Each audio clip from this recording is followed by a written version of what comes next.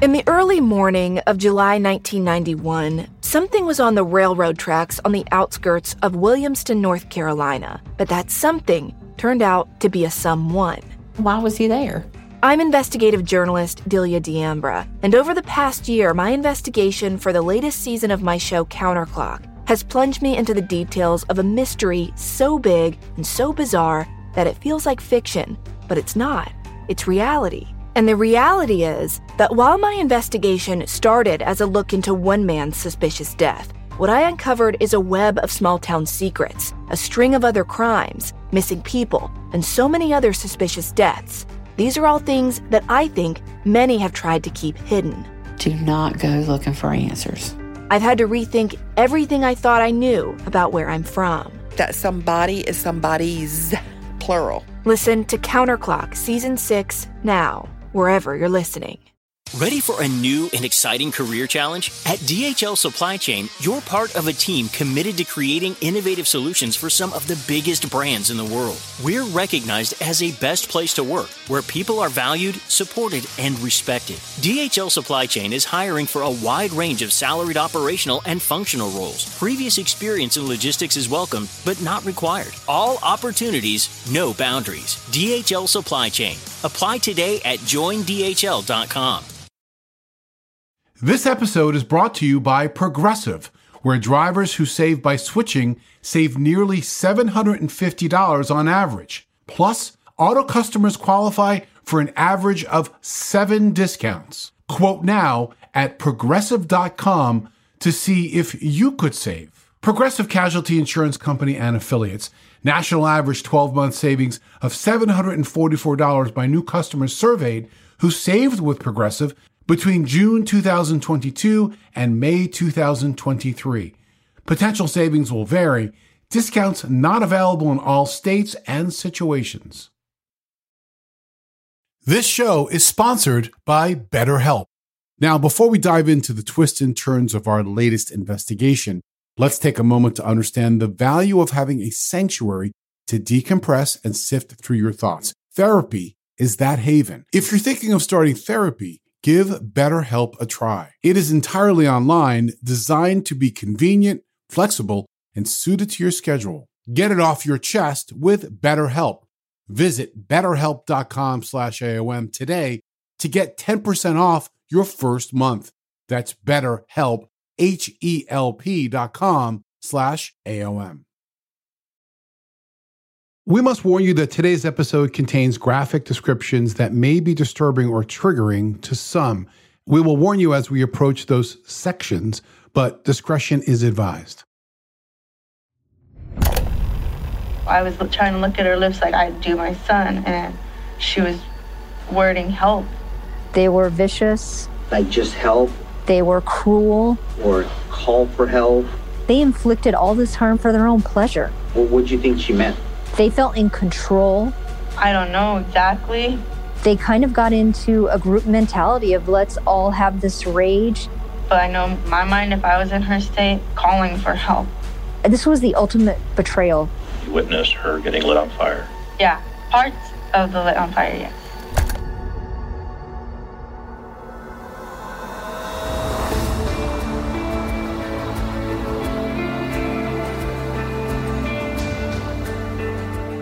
I'm Scott Weinberger, investigative journalist and former deputy sheriff. I'm Anna-Sigga Nicolazzi, former New York City homicide prosecutor and host of Investigation Discovery's True Conviction. And this is Anatomy of Murder. If there's one word that would describe today's story, it is dark. There is a sadistic quality to this crime not often seen. For today's case, we interviewed Deputy DA Denise Yoakum. During my career, I've had a variety of cases, gang cases, cold cases, homicides. You name it, I've tried it. On July 15, 2011, the Riverside Sheriff's Department in San Bernardino County got a call. There were some local hikers walking by, and they noticed some legs partially sticking up from the ground. The Riverside Sheriff's Department sent a deputy out there. What they found was a partially buried body of a woman. there were signs of animal activity and worse. The body had maggots and insect activity. The body was in a decomposition stage. Now, detectives actually found a second gravesite. It looked like a grave had been started, but not completed. And remember that fact because it will be important later in our episode. The area surrounding the body, there wasn't a lot of houses around. There actually wasn't much at all. It was a very remote area. However, even though it was remote, it didn't mean that it wasn't frequented by a lot of people. This tree is known as the party tree. Many young people go drinking and smoking underneath that tree, so there's trash everywhere. But there are dirt roads that lead to this tree, no paved roads. It's out of the way. You have to be local to know about this tree. You know, I could see, Anna-Sigga, the remoteness of the area, why it would be an attractive place, not only to hang out as a teen, but also, unfortunately, to dump a body. But the scene would need to be processed to determine that the location was just that, a place where a body was either discarded or whether the crime actually occurred there. What'd you think? You know, one of the questions always is where you find a body often equates to where a homicide occurred, but also not always. And we know that in many cases. And here, you know, usually when you have an area like this where someone has gone to the lengths to bury the body, at least to me, Scott, and what I've seen, that usually means the homicide didn't occur there, or at least not where the body was found. Once the crime scene was set up, investigators from the coroner's office prepared the body for removal and transport, and the autopsy of that body would be the key first step in this investigation. Dr. Holt, the forensic pathologist, conducted the autopsy on July 20th, 2011.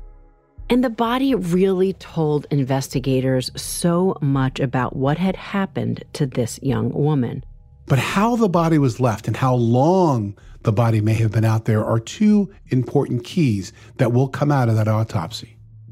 He said there was animal activity and maggots on her body, and the passage of time destroyed potential evidence. He said decomposition had taken place and her skin was slipping off her body. Once they washed the mud and the dirt off her body, they saw things like the redness that was still there and different indicators on her skin that this young woman had been burned when she was still alive. He also noted a head injury, which was consistent with blunt force trauma to the head.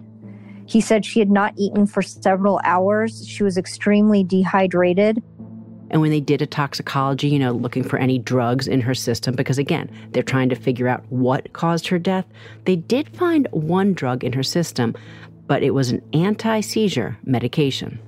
And while the medical examiner could not give a definitive cause of death, what he was able to do is rule this a homicide.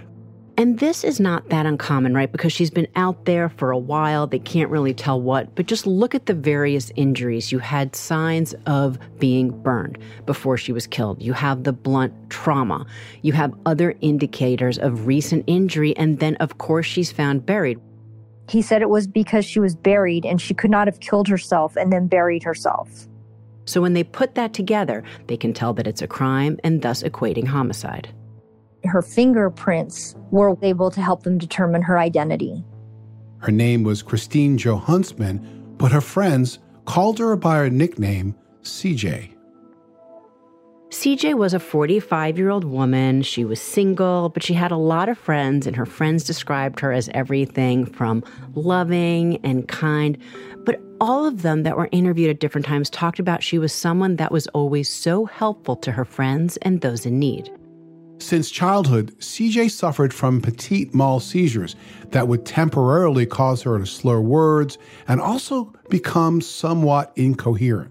Some friends described her as sometimes a bit naive. There might be a slowness to what she could perceive and when. And that fed into her financial affairs. So she could work, but she only worked part-time, and she was able to receive Social Security disability payments, definitely for the seizures and how that incapacitated her at times, but also maybe for something more that we don't know exactly any sort of diagnosis. But she also was given financial help from her father. Christine's dad lived in Nevada. He was the one that helped her with her finances. He actually helped her financially, but he also helped her take care of bills and make sure that she was always okay. And with that, they had regular communication. CJ's body was found on July 15th, but her father had last heard from CJ 6 weeks earlier on May 30th. For homicide detectives, those first 6 weeks are key. Piecing together what happened, the who, the where. It would lead investigators to witnesses and maybe even a killer. And it all starts when the father first noticed that something was terribly wrong with CJ. He could no longer get a hold of his daughter by phone. Strange people were answering her phone. She wasn't calling him back. He began to worry. Anastasia, it's one thing to know that the dad thought she was living alone. Now to have these people, these strange people answering the phone that he wasn't able to recognize, and then asking them to have her call him, and that call never take place? Exactly, because you start to wonder, who are these people? Are they friends, or do they actually have something to do with her disappearance? He knew this wasn't like her. He always managed her bills and talked to her every week. He became concerned and he filed a missing persons report. So the first thing investigators did was try to find friends or people that might be able to give some information about when CJ was last seen. 2 of the neighbors in the apartment complex both told police they had seen CJ on Memorial Day weekend at the apartment complex. One witness said she was wearing a hoodie and was covered in bruises. They were quickly led to an apartment that they were told that she spent a lot of time in with some of her friends, and the man that lived in the apartment was named Michael Perez. He lived there with his girlfriend and a child that they had, and he quickly told investigators that he and CJ had known each other for years. CJ had spent a fair amount of time with Michael Perez at his apartment complex, the Pepper Tree Apartments, located in the small city called Banning, that is within Riverside County. The Pepper Tree apartment building is an average apartment building. Working class people live there. Young people live there.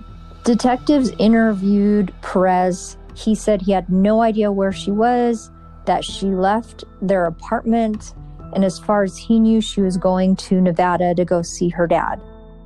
And here's where the timeline gets more puzzling. As far as anyone knows, CJ was alive on May 30th.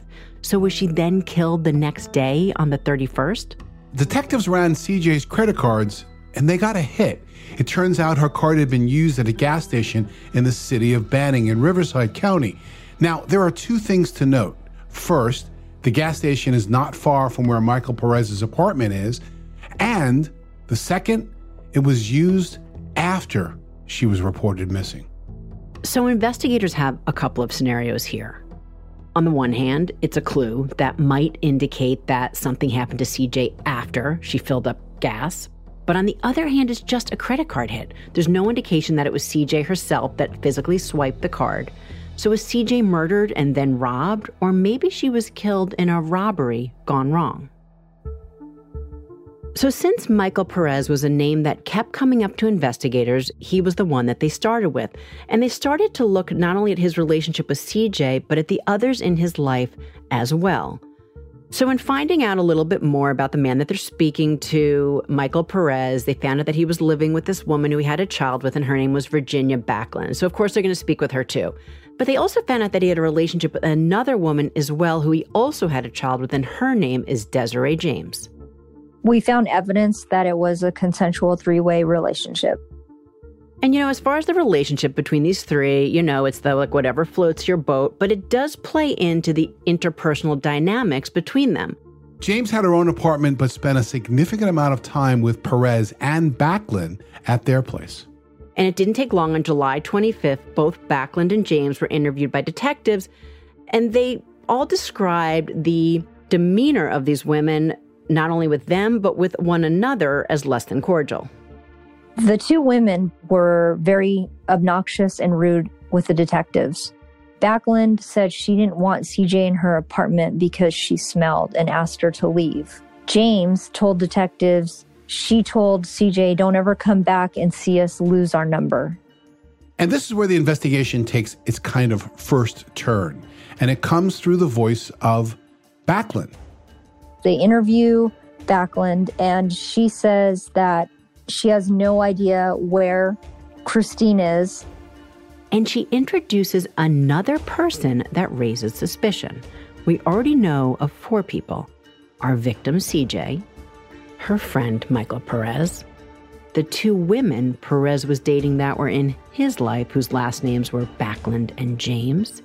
And here's number 5, CJ's ex-boyfriend, Troy.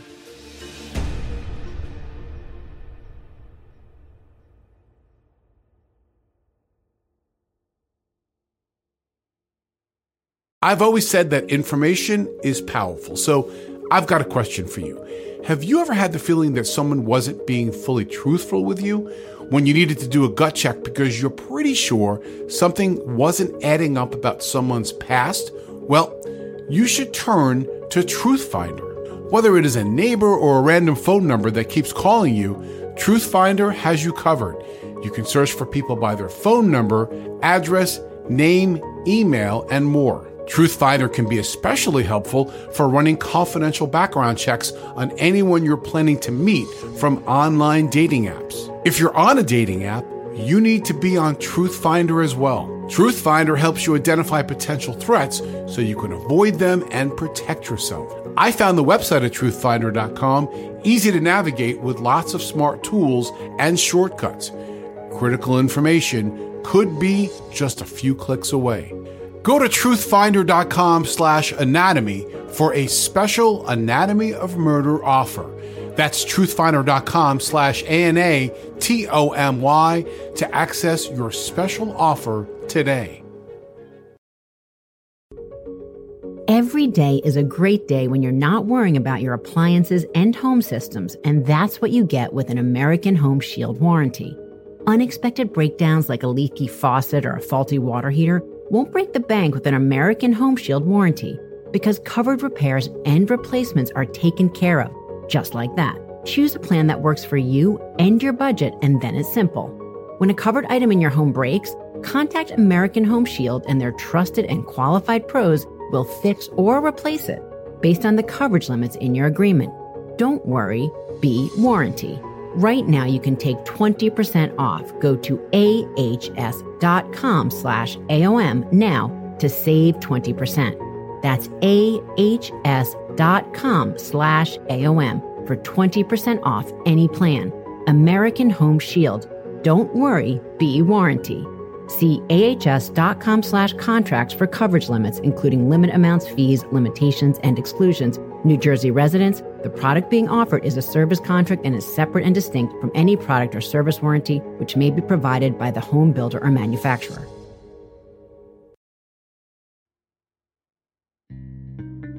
Backlund says that possibly her boyfriend Troy hurt her and that she'd had a seizure at their house but left. Backlund and James pointed the finger at Troy, saying that he was abusing CJ and that he was responsible for her murder. So now it is, separately, independently, they're all saying, I don't know, the only other person they can think of is this boyfriend. Well, ding, ding, ding, of course, investigators are going to have to look there. But they're also looking more closely at the relationship, not only of these 3 people with one another, but their relationship with CJ. Second time detectives interviewed Perez, he says maybe her ex-boyfriend Troy killed her because she was afraid of him. And when I heard that, Anastasia, I'm thinking to myself, it really can only mean 2 things. It's absolutely the truth, or it's a complete misdirect. I mean, they all had an opportunity to confer with each other, but, the stories were very similar, and I think police needed to look at both of those paths. And they did, but all they have is a first name. They have to find out who this guy is and then start to see where he was, at least the time that they believe that CJ had gone missing. But as they are starting to look at the friendship between Michael and CJ, they start to find out some things that really turn their heads. Now, they had known each other for a while, but there were indicators that the relationship was in no way equal and certainly not healthy. There may have been some mistreatment of CJ at the hands of Michael during this quote-unquote friendship that they had. She had hopes that he would fall in love with her. She'd been friends with him for years. They spoke to Christine's landlord and asked him when was the last time he saw Christine, and he said it was in April and that she had a bruise on her eye and she was in the company of Michael Perez. So just to be clear, we're not talking about bruising right at the time that CJ went missing, but through the time frame that CJ had been friends with this group. So police were thinking at that moment that that could be correlated to a domestic violence situation over a period of time. They all knew Perez was mistreating CJ, and they saw the bruises on her. And CJ kept saying, I ran into a door, I fell down. CJ didn't want to say it was Perez, but they all knew it was Perez and that he was using her. She had a car, she had money, she helped them out. And so it was CJ's passion for Michael Perez that may have been driving her to spend as much time as she wanted with Perez and the other two women. So there really are, Scott, these two different paths, and you could really just go back and forth, right? I mean, how many times have you heard that there is an ex who just can't let go or who comes back for revenge for one reason or another? But then we're hearing these things that, if true, are deeply disturbing as well. Investigators did know that CJ's credit card was used on June 2nd and June 3rd at a local convenience store. But it's the items that were purchased on that day that were very concerning to investigators. Mobile, wheelchair was purchased, and alcohol, bleach, and rubber gloves. I mean, unfortunately, Scott, it takes us down a road that we think that we kind of know where the direction of this investigation may turn. Yeah, I mean, if I was pulling those receipts through a warrant and I found it was a couple of bags of chips and a soda, I wouldn't be as concerned. But think about these items. We have a body buried out in the desert, and now we find items that were purchased weeks before her body was located. And these items are something that we in our business would consider tools to potentially cover up a crime. But the question is, who was it that was buying those items? They did a search warrant and they found out that it was Perez and James who had purchased those things.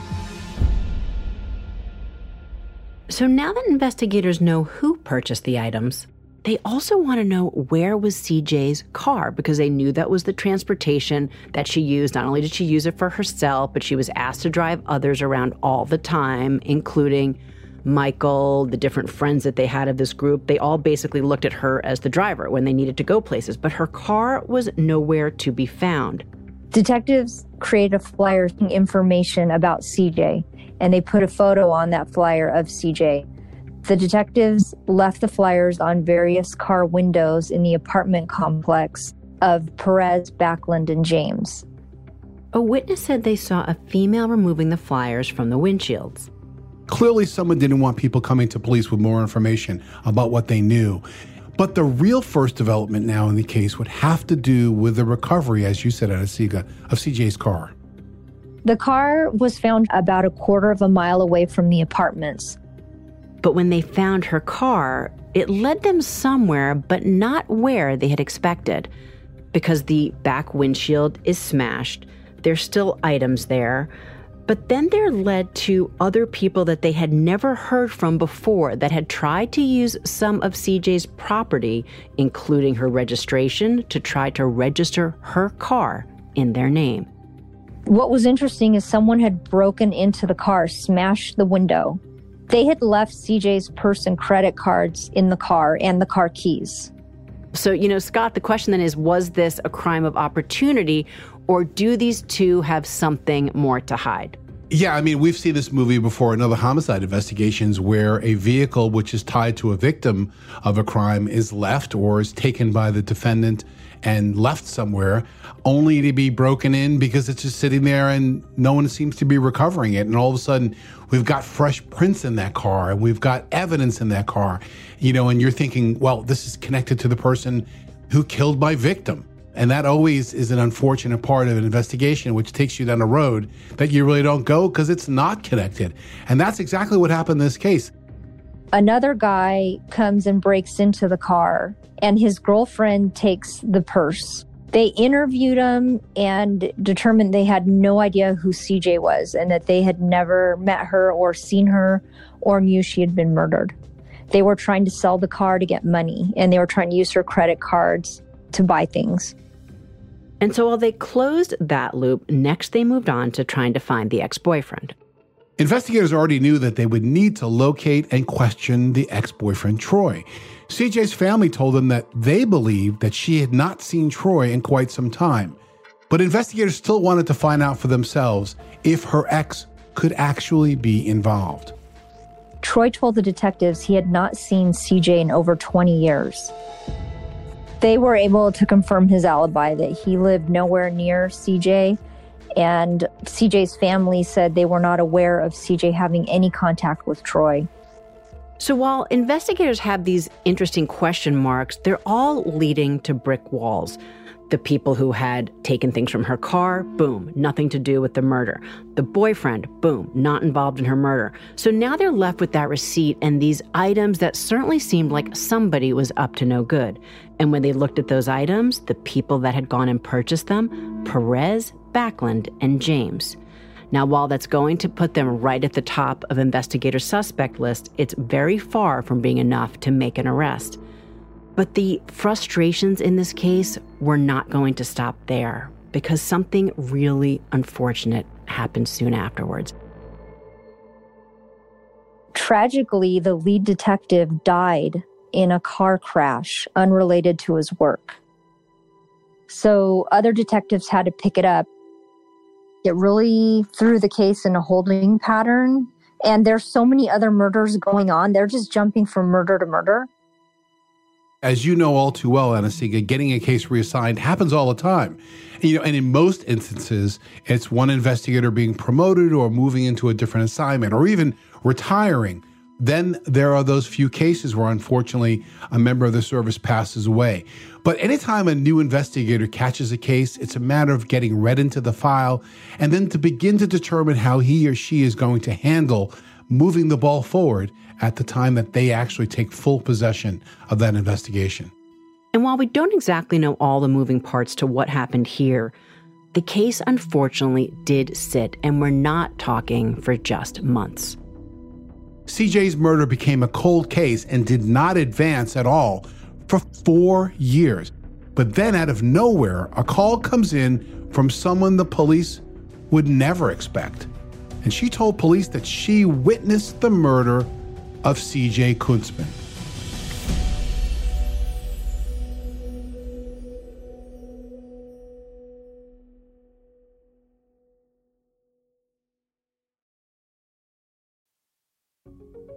Did you know Fast Growing Trees is the biggest online nursery in the U.S. with more than 10,000 different kinds of plants and over 2 million happy customers in the U.S.? They have everything you could possibly want, like fruit trees, palm trees, evergreens, houseplants, and so much more. Whatever you're interested in, they have it for you. Find the perfect fit for your climate and space. Fast Growing Trees makes it easy to order online, and your plants are shipped directly to your door in 1 to 2 days. And along with their 30-day Alive and Thrive guarantee, they offer free plant consultation forever. Currently, I'm preparing my first order with Fast Growing Trees, and their selection of perennials are great. I really look forward to brightening up my backyard. This spring, they have the best deals online, up to half off on select plants and other deals. And listeners to our show get an additional 15% off their first purchase when using the code ANATOMY at checkout. That's an additional 15% off at fastgrowingtrees.com using the code ANATOMY at checkout. Fastgrowingtrees.com, code ANATOMY. Offer is valid for a limited time. Terms and conditions may apply. You don't just have someone calling to say that they witnessed the homicide. You have Virginia Backlund, one of the two people who, together with Michael Perez, was known to have bought the items. Remember, bleach, gloves, rubbing alcohol, a wheelchair. And now she's calling after years have gone by. You know, we always talk about how a case goes cold because of a lack of evidence, witnesses, even sometimes resources. The case can sit for decades, but in sometimes time is a positive factor. And here's what I mean. People who may have had a reluctancy to come forward at the time of the murder may have a change of heart years later, and they could break a case wide open. And that also relates to potential accomplices or co-defendants. And it often comes down to one of two reasons. A relationship may have changed where someone may have been close to someone and now they're not, or something else happens that they feel more free to speak. Or it also happens that someone finds himself in trouble and uses their information almost as a bargaining chip. And in this case, both those things were at play. Backlund contacts the police. She's no longer living with Perez and James. She's now moved on to a new relationship. However, Child Protective Services is threatening to take her new child away. So she decides if she contacts the police and lets them know about a murder, maybe Child Protective Services will be easy on her. And Backlund had a story to tell. She had firsthand knowledge about who murdered CJ. She said that CJ was in their bathtub, in the bathroom, being tortured by Perez and James. She did admit to some involvement in helping that happen. She also told detectives something they didn't know, which was CJ was beat near the oak tree 3 days before she died. Two other people could also add something to this story, and their names were Tabitha and Natasha. They were two friends of Perez. We have a lot of names here, but really what we need to focus on this. We know that CJ is the victim. We're talking about Perez, James, and Backlund. It's Michael Perez with the two women in his life, James and Backlund. Then you have these two other women, friends of theirs, Natasha and Tabitha. So basically the story that they're told is that all five of these people had been out there with CJ by the oak tree and that they had taken turns hitting her while they were out there. And here's one of those moments that, once again, we want to give our listeners a warning about the brutality that you're about to hear. After they did that, they all left the oak tree. CJ left with James, Perez, and Backlund in her car. They made her drive them back in that same car back to the apartment, and the abuse continued from there. They started yelling at her and hitting her more. They placed CJ in the tub, poured scalding hot water on her. This is the voice of Virginia Backlund and some of her conversation with police. You witnessed her getting lit on fire. Yeah, parts of the lit on fire, yeah. We have to stop here for a moment. We are talking about what was done to another human being. And while all of this actually happened, we are going to skip some of the most graphic portions. Suffice it to say, beyond the things that we have and will talk about, CJ was also denigrated in ways we don't want to report. They start to do things like that waterboarding treatments, that torture you have heard about in the movies, and that happens sometimes at war. Then they just kept hitting her and wouldn't let her get out of the bathtub. This really is mob mentality feeding off of one another in the cruelest of ways. Backlund held a knife to her throat, and over a course of 3 or more days, she started to die slowly. Every day, just losing consciousness and going downhill. So I was trying to look at her lips like I do my son, and she was wording help. Like just help, or call for help, or get some help? What do you think she meant? I don't know exactly, but I know more maybe thinking in my mind, if I was in her state, calling for help. And they wiped CJ's body down with rubbing alcohol because they'd watched CSI and they knew they had to get rid of the evidence. It's inhumane. Even repeating what happened here is completely sickening. So let me step back for 1 second in the midst of this evil torture and remind us all that these people were her friends. she went out of her way to do things for them, gave them money, bought them food, drove them where they wanted to go. You know, we've said this before, loved to be loved, want to be loved. This is how they ended her life.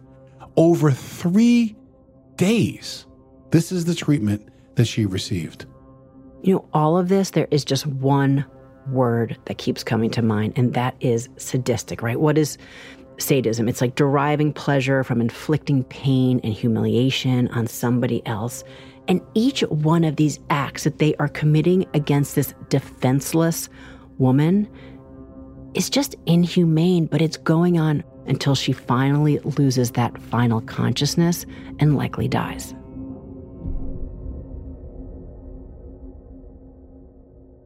You know, Anasika, as you know, in some cases, we have an assault which happens within a matter of seconds.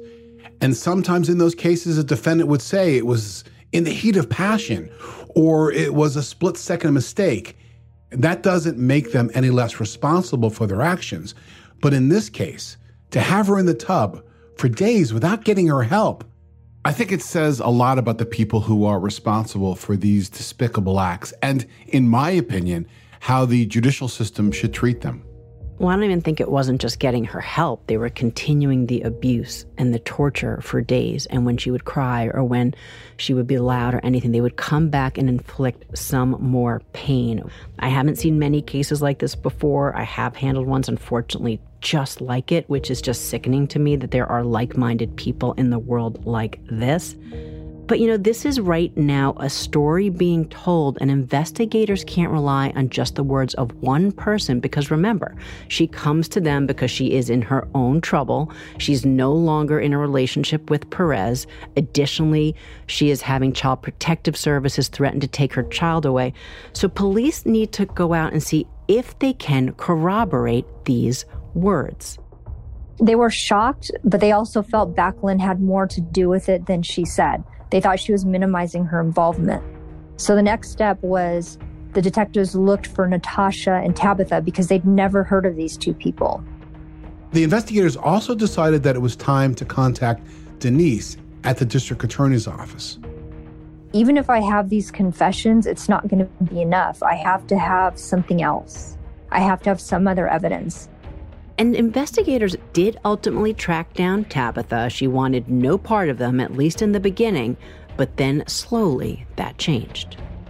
She finally came forward and told them exactly what she had seen.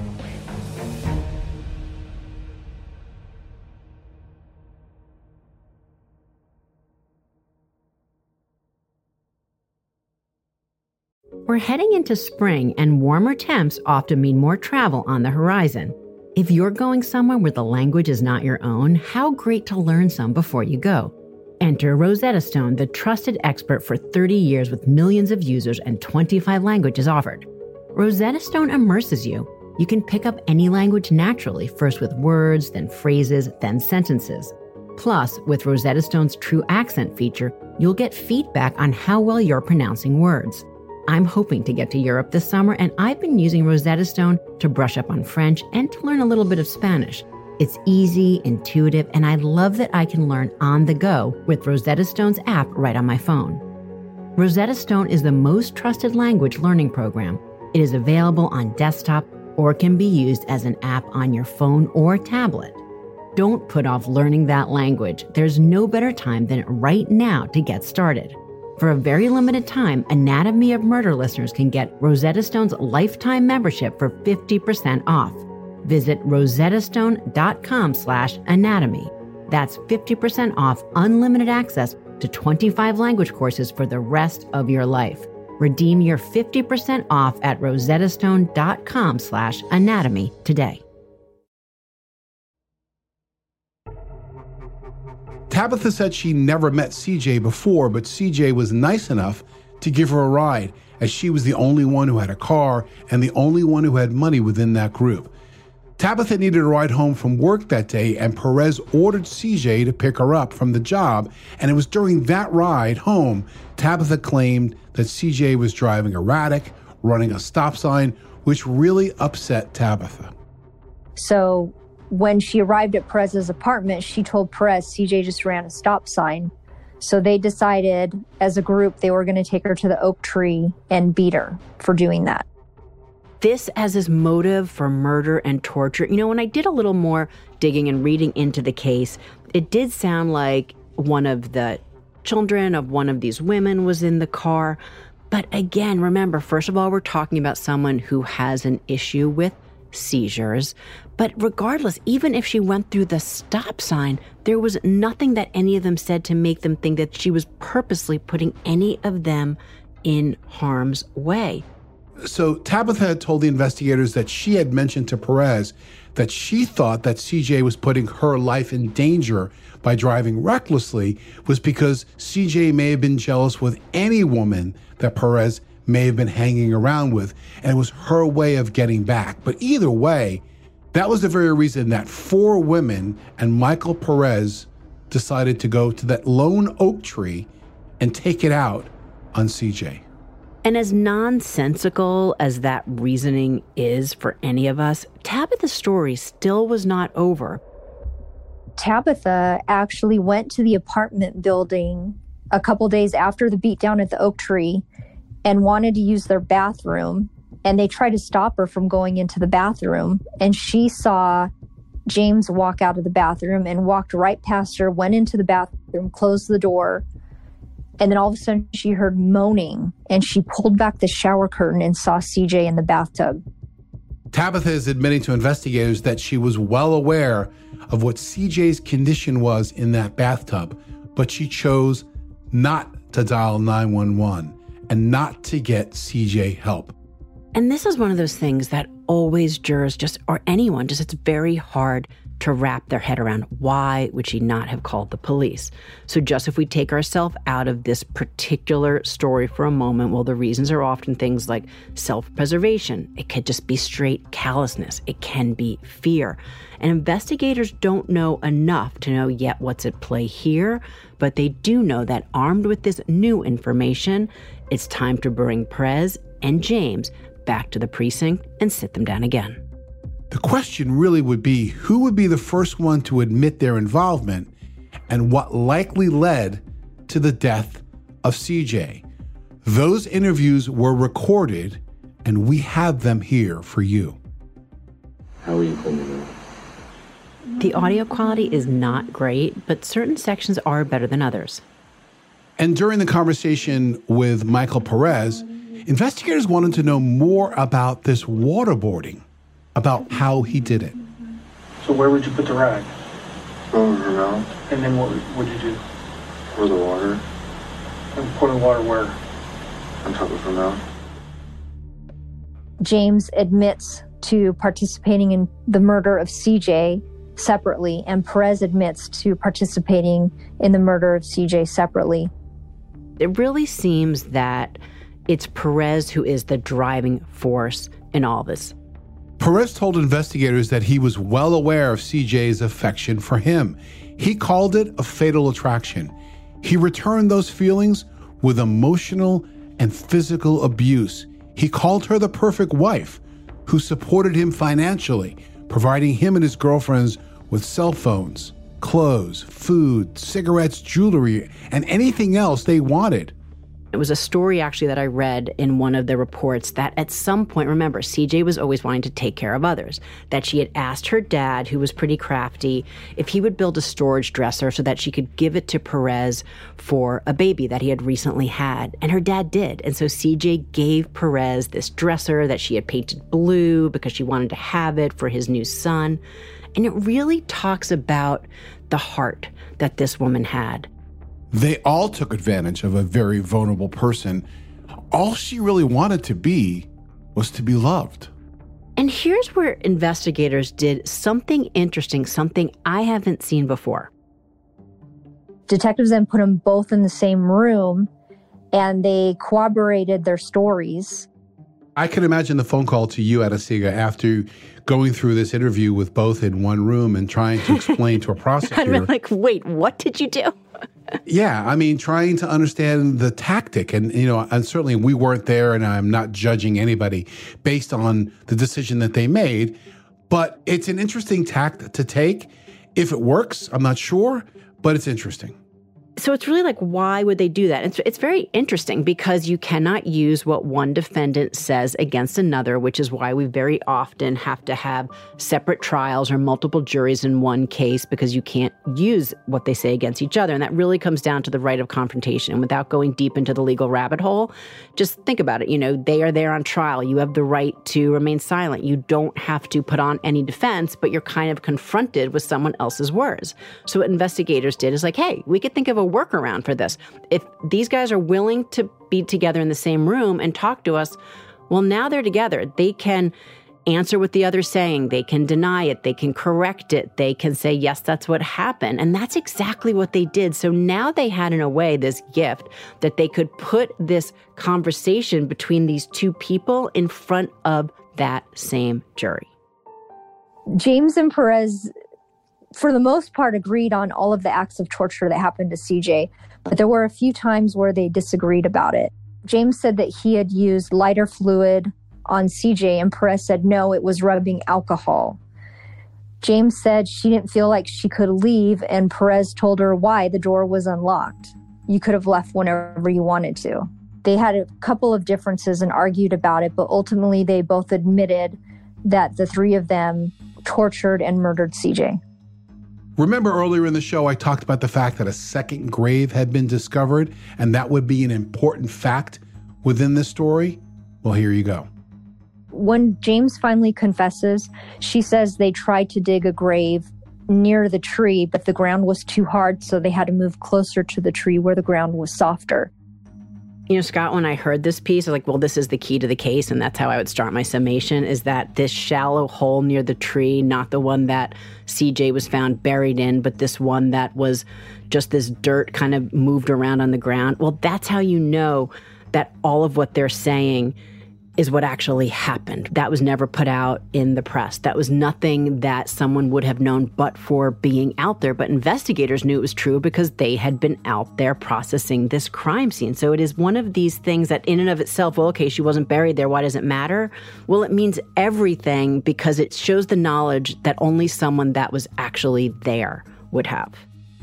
I didn't have any physical evidence. I didn't have any DNA evidence. And in court, you can't just have a confession. You need other things to corroborate what a suspect says.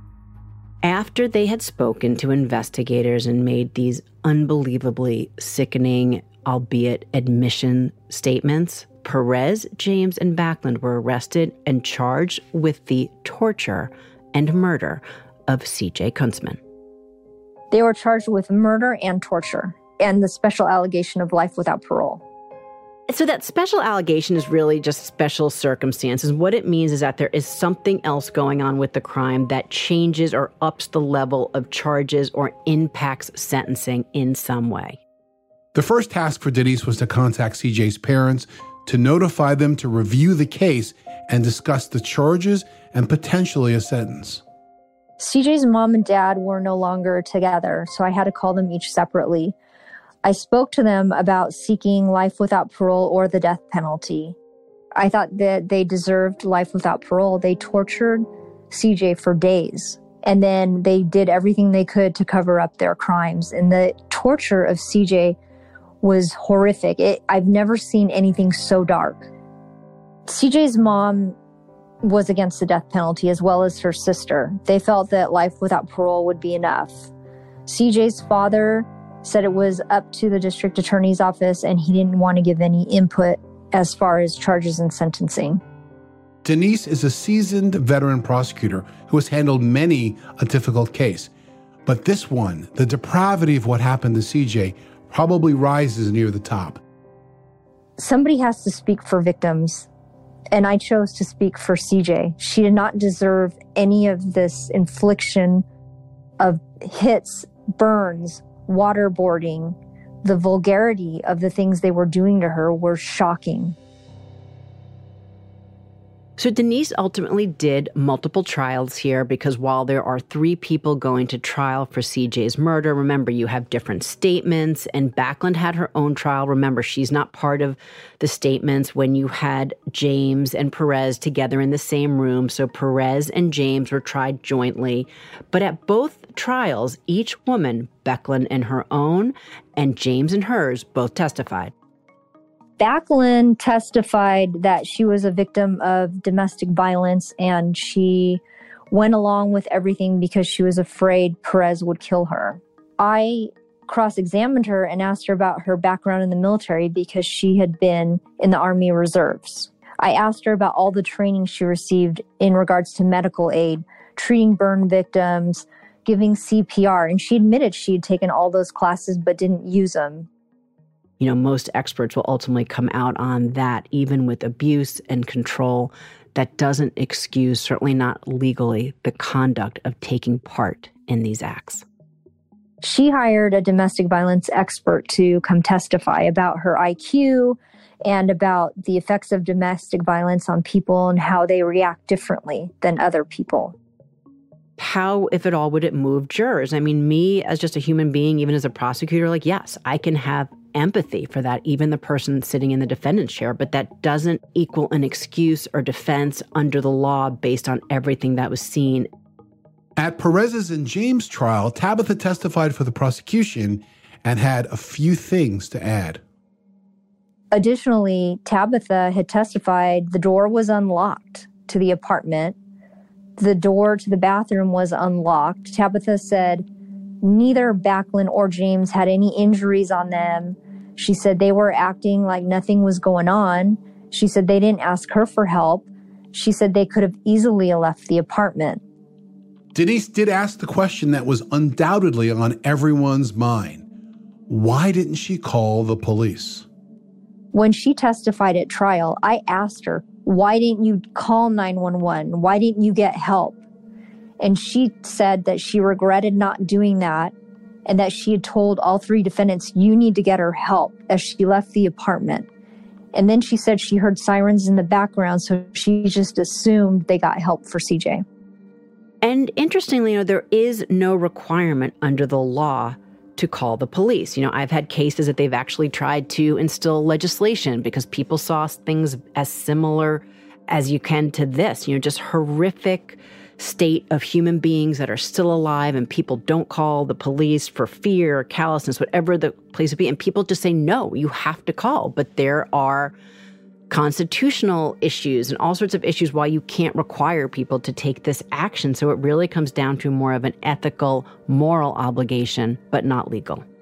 Just based on the nature of CJ's injuries, it would be difficult for any jury to comprehend and for any prosecutor or member of law enforcement to work from crime scene to completion.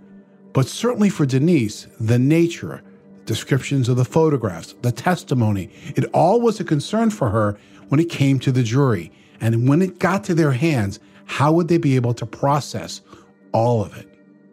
Not once, but twice, I had to tell a jury about the depth of darkness of these 3 defendants. They were vicious. They were cruel. In my opinion, they inflicted all this harm on CJ for their own pleasure. They felt in control. They felt like they could contain her in this bathtub and do whatever they want to her.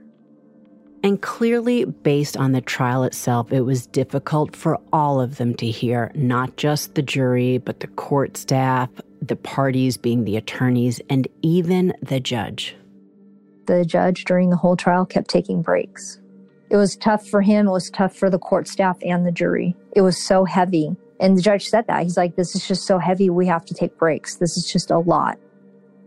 It's so difficult to imagine as a juror having to sit through for days, going through these types of materials, seeing some of the photographs, the testimony, the interrogation audio with the defendants themselves. It weighs heavily on anyone who's not used to seeing specifically these type of details and talking about the injuries and really seeing the way CJ lost her life over a period of 3 days. It's just heartbreaking. In her closing statements, Denise asked out loud, why would these defendants torture and kill CJ over perceived poor driving? It's what I kept saying in my closing argument. Just don't get in the car. If you think she's a bad driver, you don't get in the car. You don't torture and kill her. The intention was always to kill her because at the oak tree, CJ was told, this is where you're going to get buried. Perez and James were found guilty. Backlund was also found guilty of first-degree murder and torture. In an unusual move, the jury went to the sentencing. Some of the jurors showed up and they told me they wanted to see the case all the way through. They told me that they felt so bad for CJ because of all the pain inflicted on her, and they were shocked that the 3 defendants would do something like this to anyone. They were so moved by this case that some of them went to the oak tree after the verdict because they wanted to see where CJ spent her time being buried before she was discovered. They also said some prayers for her at that oak tree. I was pretty moved when I read that, honestly. I mean, we know that jury is a civil duty, but to sit through that case, all of the emotions involved, and wanting to see what happens at sentencing is pretty honorable. At the sentencing, CJ's friends made victim impact statements, and they weren't the only ones. So while they were giving their impact statements, they were struggling. Every single one of her friends got up there and felt like they should have done more to protect CJ. They felt they could have stopped this murder if they had done more for CJ. And the judge addressed all of the friends and said, look, we're never going to know why they did this because there is no reason why. This is the most heinous crime I've seen in my 25 years of practicing criminal law, and there is no human reason for the evil that was conducted in this case. I've never seen such horrific acts done on such a victim who was so innocent before. It was quite clear throughout all of the testimony that all 3 defendants participated in a horrific act of torture towards someone who did nothing but want to be around them. He said no one could have predicted this because no one expected CJ to be treated this horribly.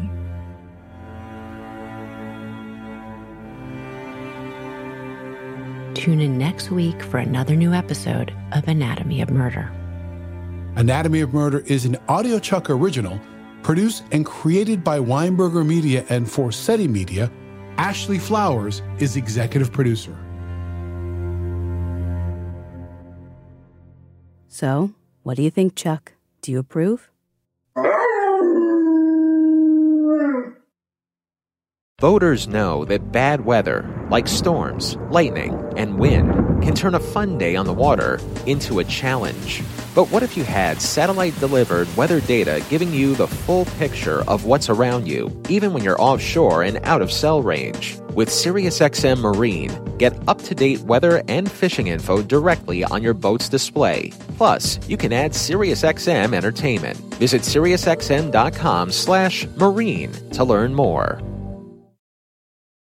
The living room is where you make some of life's most beautiful memories, but your sofa shouldn't be the one remembering them. The new life-resistant high-performance furniture from Ashley Store is designed to withstand all the spills, slip-ups, and muddy paws that come with the best parts of life. Ashley Store's high-performance sofas and recliners are soft, comfortable, and easy to clean for more mess and less stress. Shop the life-resistant high-performance furniture in-store or online at ashley.com. Ashley, for the love of home.